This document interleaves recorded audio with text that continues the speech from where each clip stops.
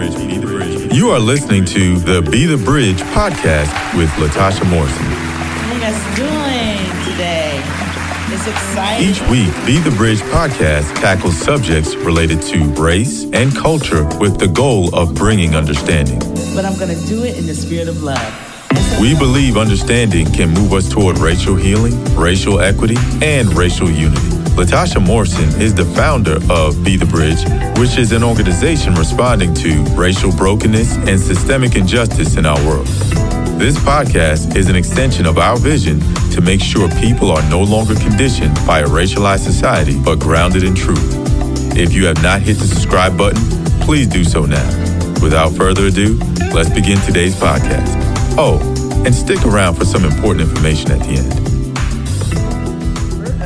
Verses 10 through verses 17, but I want to give you my translation, a 2020 translation of what Paul is saying. This is what he's saying. My brothers and sisters, some from Chloe's crib have DM'd me on Facebook telling me that there are quarrels among you.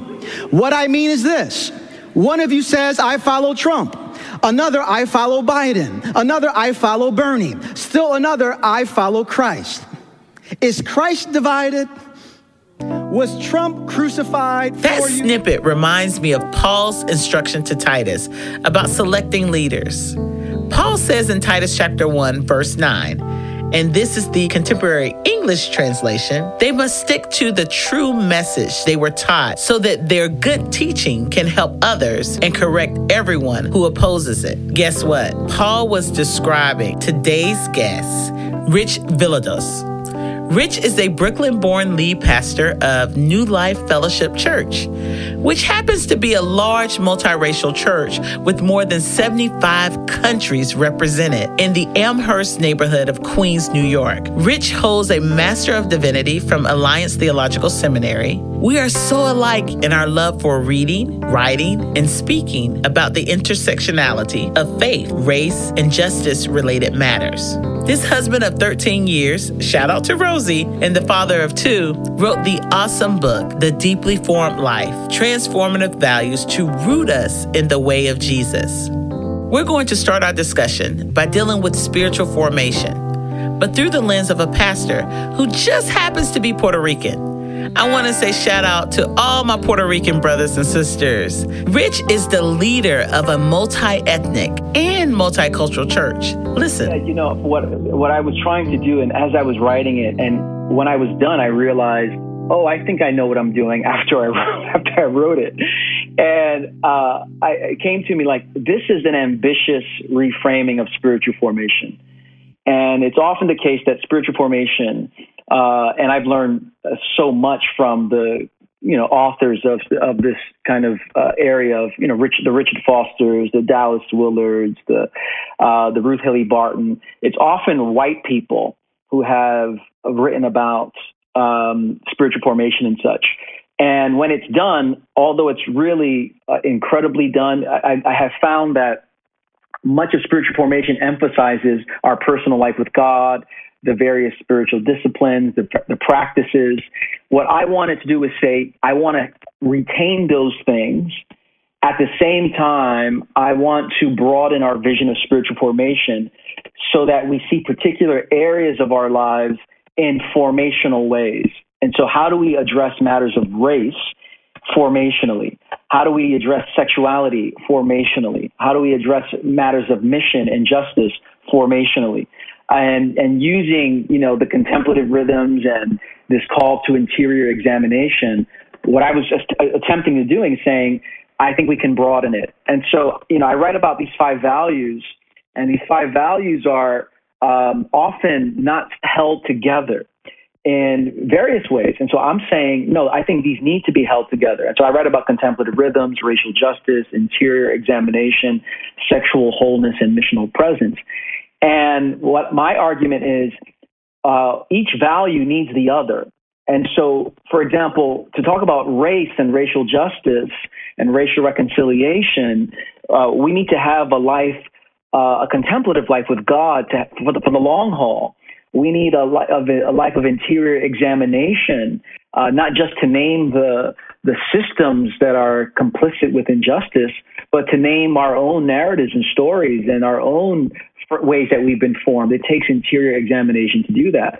The same with justice and, mission. So I'm saying this is a comprehensive vision of what spiritual formation can be in this day and age. Growing up in the South and in Southern churches, often diversity is framed around issues surrounding Black and white, or in other words, those that are part of the African diaspora and those that are of European descent. But a church that is truly diverse should be framed more broadly. And with that in mind, I asked Rich this question. Sir. And I know you've had to do this because you preach in a diverse neighborhood, and a lot of people want a diverse church. And so a lot of times I'm always asking people, why do you want this? Is it to look good, or are you willing to do the work of it? Do you want a diverse church, or do you want a reconciled church? Because there's a difference. And so, what?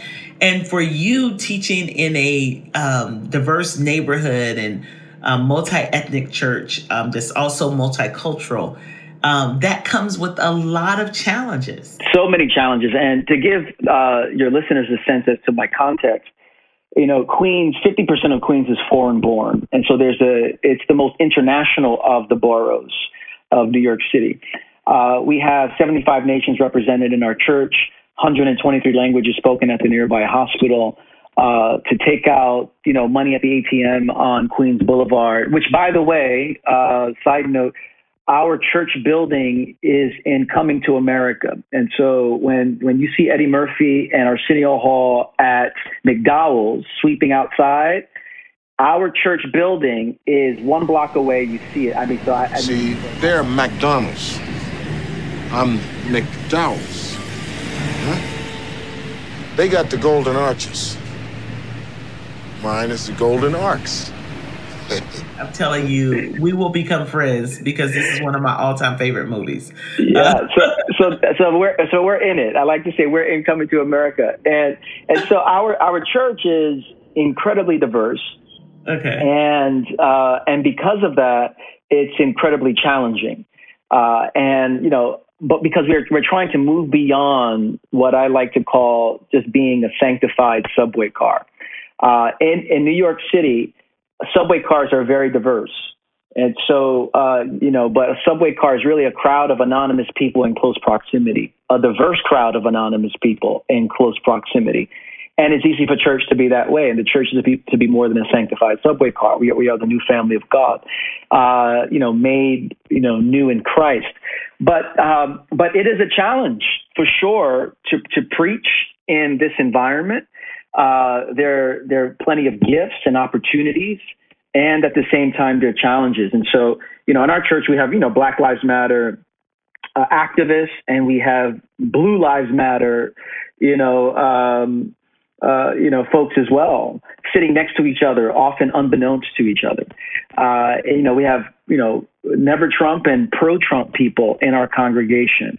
And so it's funny, the caricatures of people who support Donald Trump are often seen in one way on social media. But I know in my congregation, which is probably 10 to 12% white, there are plenty of people for various reasons, fear, they're one issue voter, what have you, that they support Donald Trump.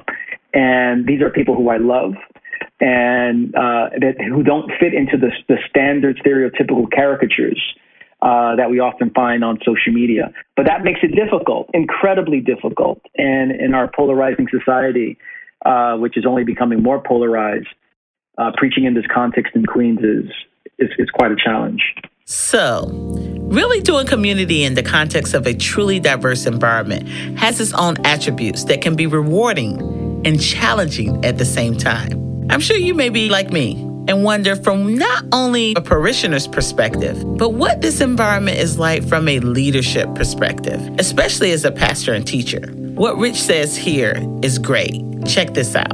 I've learned primarily that the gospel truly is good news for all people.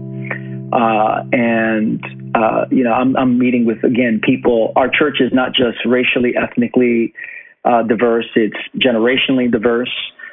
We have, folks in their 70s and 80s, and we have young families and young singles, and it spans that, people who are coming from all kinds of educational and academic backgrounds. And, in our church, we have folks who are film directors and hedge fund managers. And then down the block from us, we have a homeless shelter. And so, and with all of that diversity, I've learned that the gospel is good news for all people. That's the first thing I've learned about preaching in this setting. I've also learned the power of story. There are lots of people who they don't speak English as their first language because of just, again, the international nature of our congregation and of Queens, but they really connect with story. And so my sermons are often, I get teaching and such, but I'm always trying to tell stories because there's something about story that unites hearts and joins us in our common humanity. I've also learned about the complexity of language and why, the simplicity of language, where there's certain things that I shouldn't say because my goal is to connect with people, not to come across a particular way. And I've learned the necessity of having other voices within the community speak so as to connect with those in our congregation. Again, I'm a Puerto Rican New Yorker, and our congregation is incredibly diverse. So we have a preaching team, and our preaching team is made up of a biracial man, black, white man, African American woman, a Korean American, and an Indian American woman, and a Filipino brother. And that's our preaching team. And so whenever someone preaches, they're bringing with them part of their own ethnic history and culture that the congregation needs to hear, because I can't speak to all people. We need a team to do it. So those are some of the things that I've learned about preaching in this context. Wow. Incredible insights. Don't go anywhere. We're going to pause for a quick moment, and we'll be right back.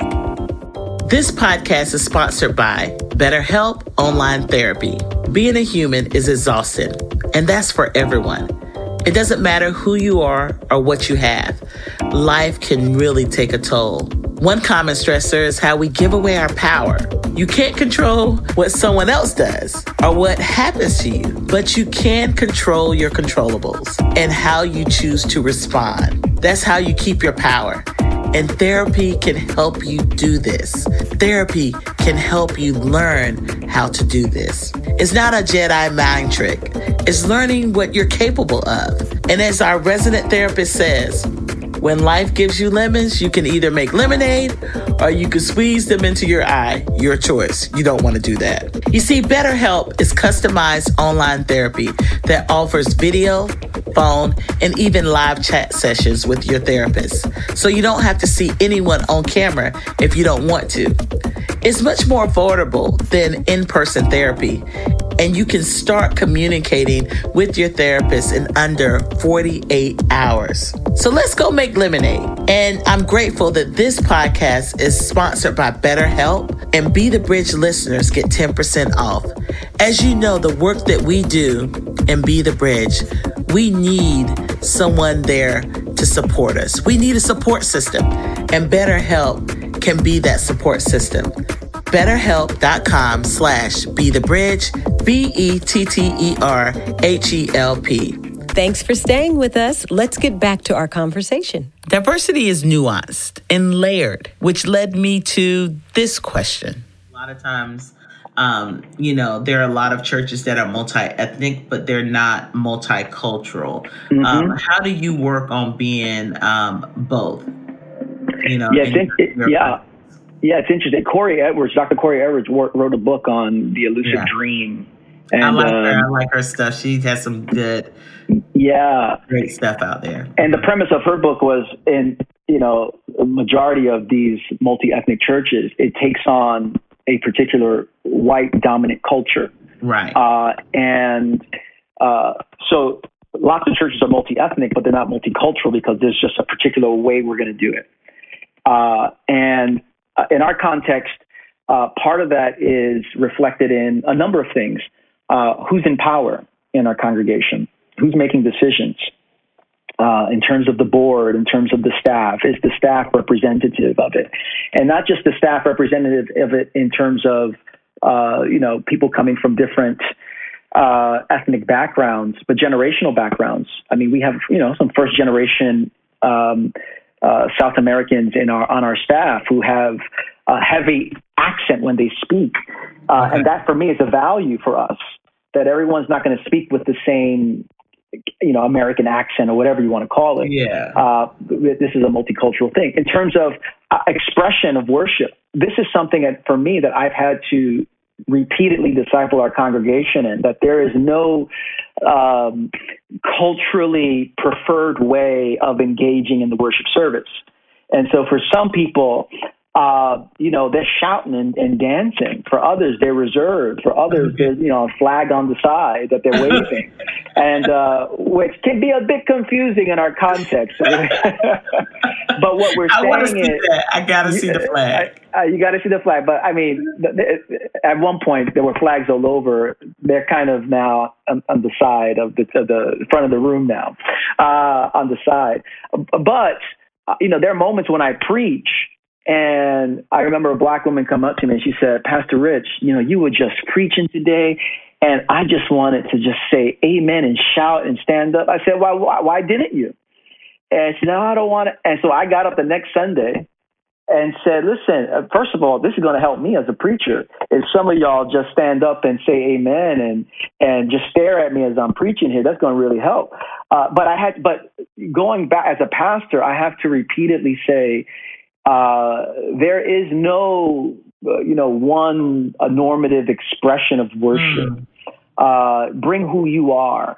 I remember this Kenyan woman came to our church. She was visiting, and I was greeting people in the lobby. And after the service, I said, "My sister, great to have you." Got her name. She was visiting, and she said, "This was a wonderful service, but why wasn't there more dancing?" I say that's a good. I say, "Well, you should have led the way for us." I know you're visiting for the first time, but if you come again, give expression to what you sense God doing inside of you here. But I think for me as the lead pastor, I have to encourage that there's no typical way of just we bring ourselves to worship, and that's part of the gift and part of the complexity of gathering together in this kind of way. Okay, so how do we deal with discipleship in this context? Yeah, when I think about discipleship in race, I have a paradigm that I tend to draw from, and in terms of the various layers that we need to consider to have a comprehensive, robust, meaningful conversation.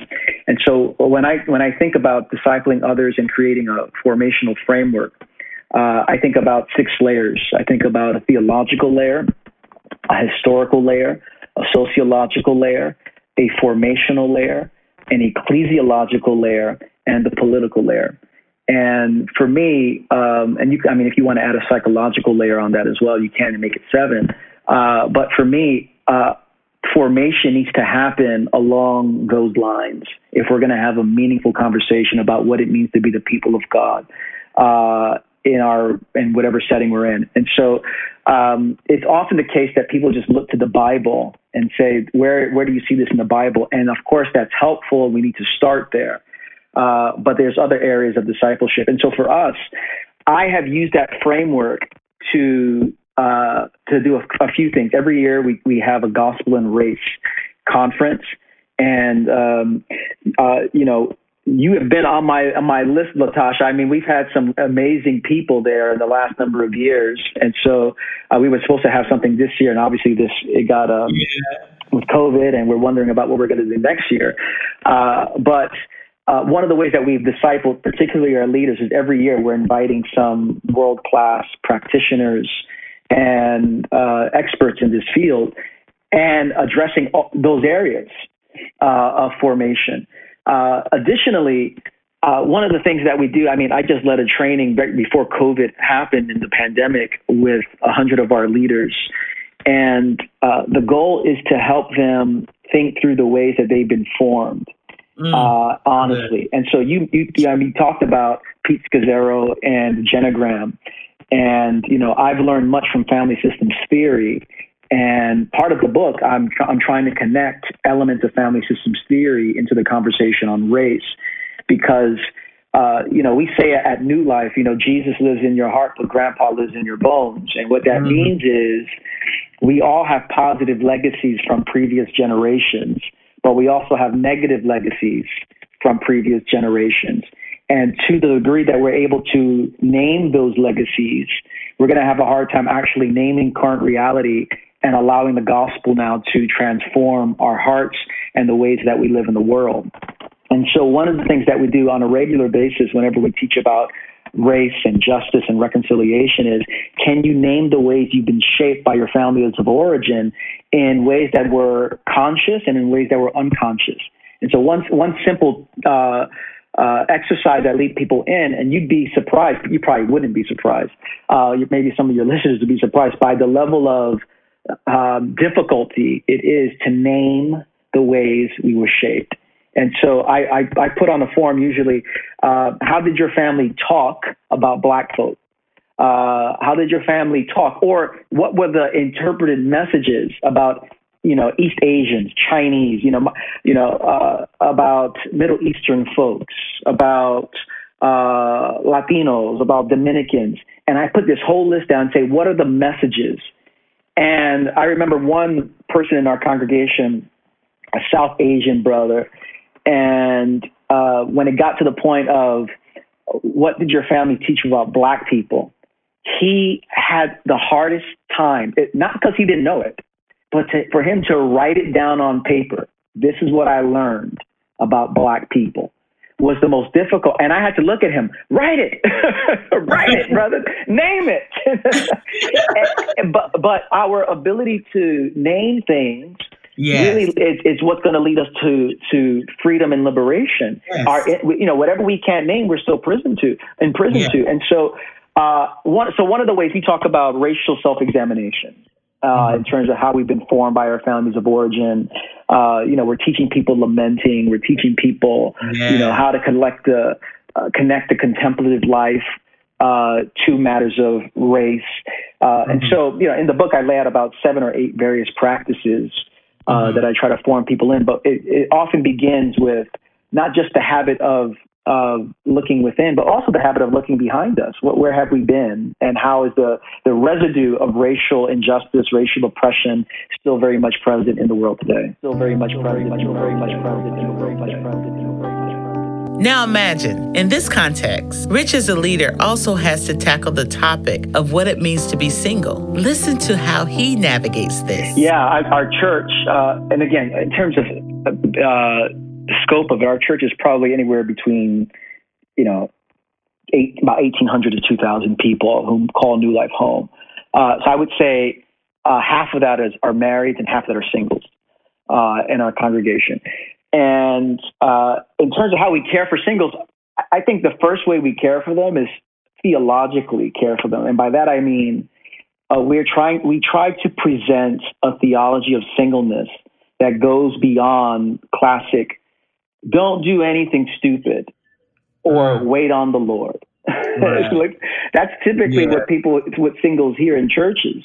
Don't watch your sexual ethics and wait on Jesus. There's got to be more than that. Yeah. And so, thank you. And so, first of all, I think, how do we theologically frame singleness, where it's not a stigma, it's a sacrament in some ways. It's a means of grace. Jesus was single, and Jesus was fully human. And I think that's the starting place to talk about singleness. Jesus Christ is single.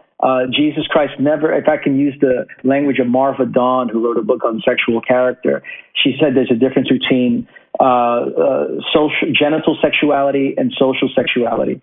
And social sexuality is, it's the ways that we connect with people, just sociologically. Genital sexuality is, the act of now sexual intimacy, sexual intercourse. And Jesus never experienced that, and yet he lived the fullest human life ever. And so the starting point for any theology on singleness is to look to Jesus.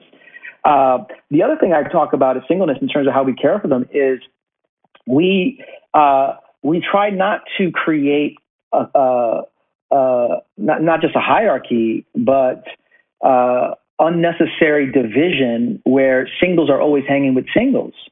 And so we try to create these gatherings on a regular basis at New Life where married and singles can get together and be in relationship with one another.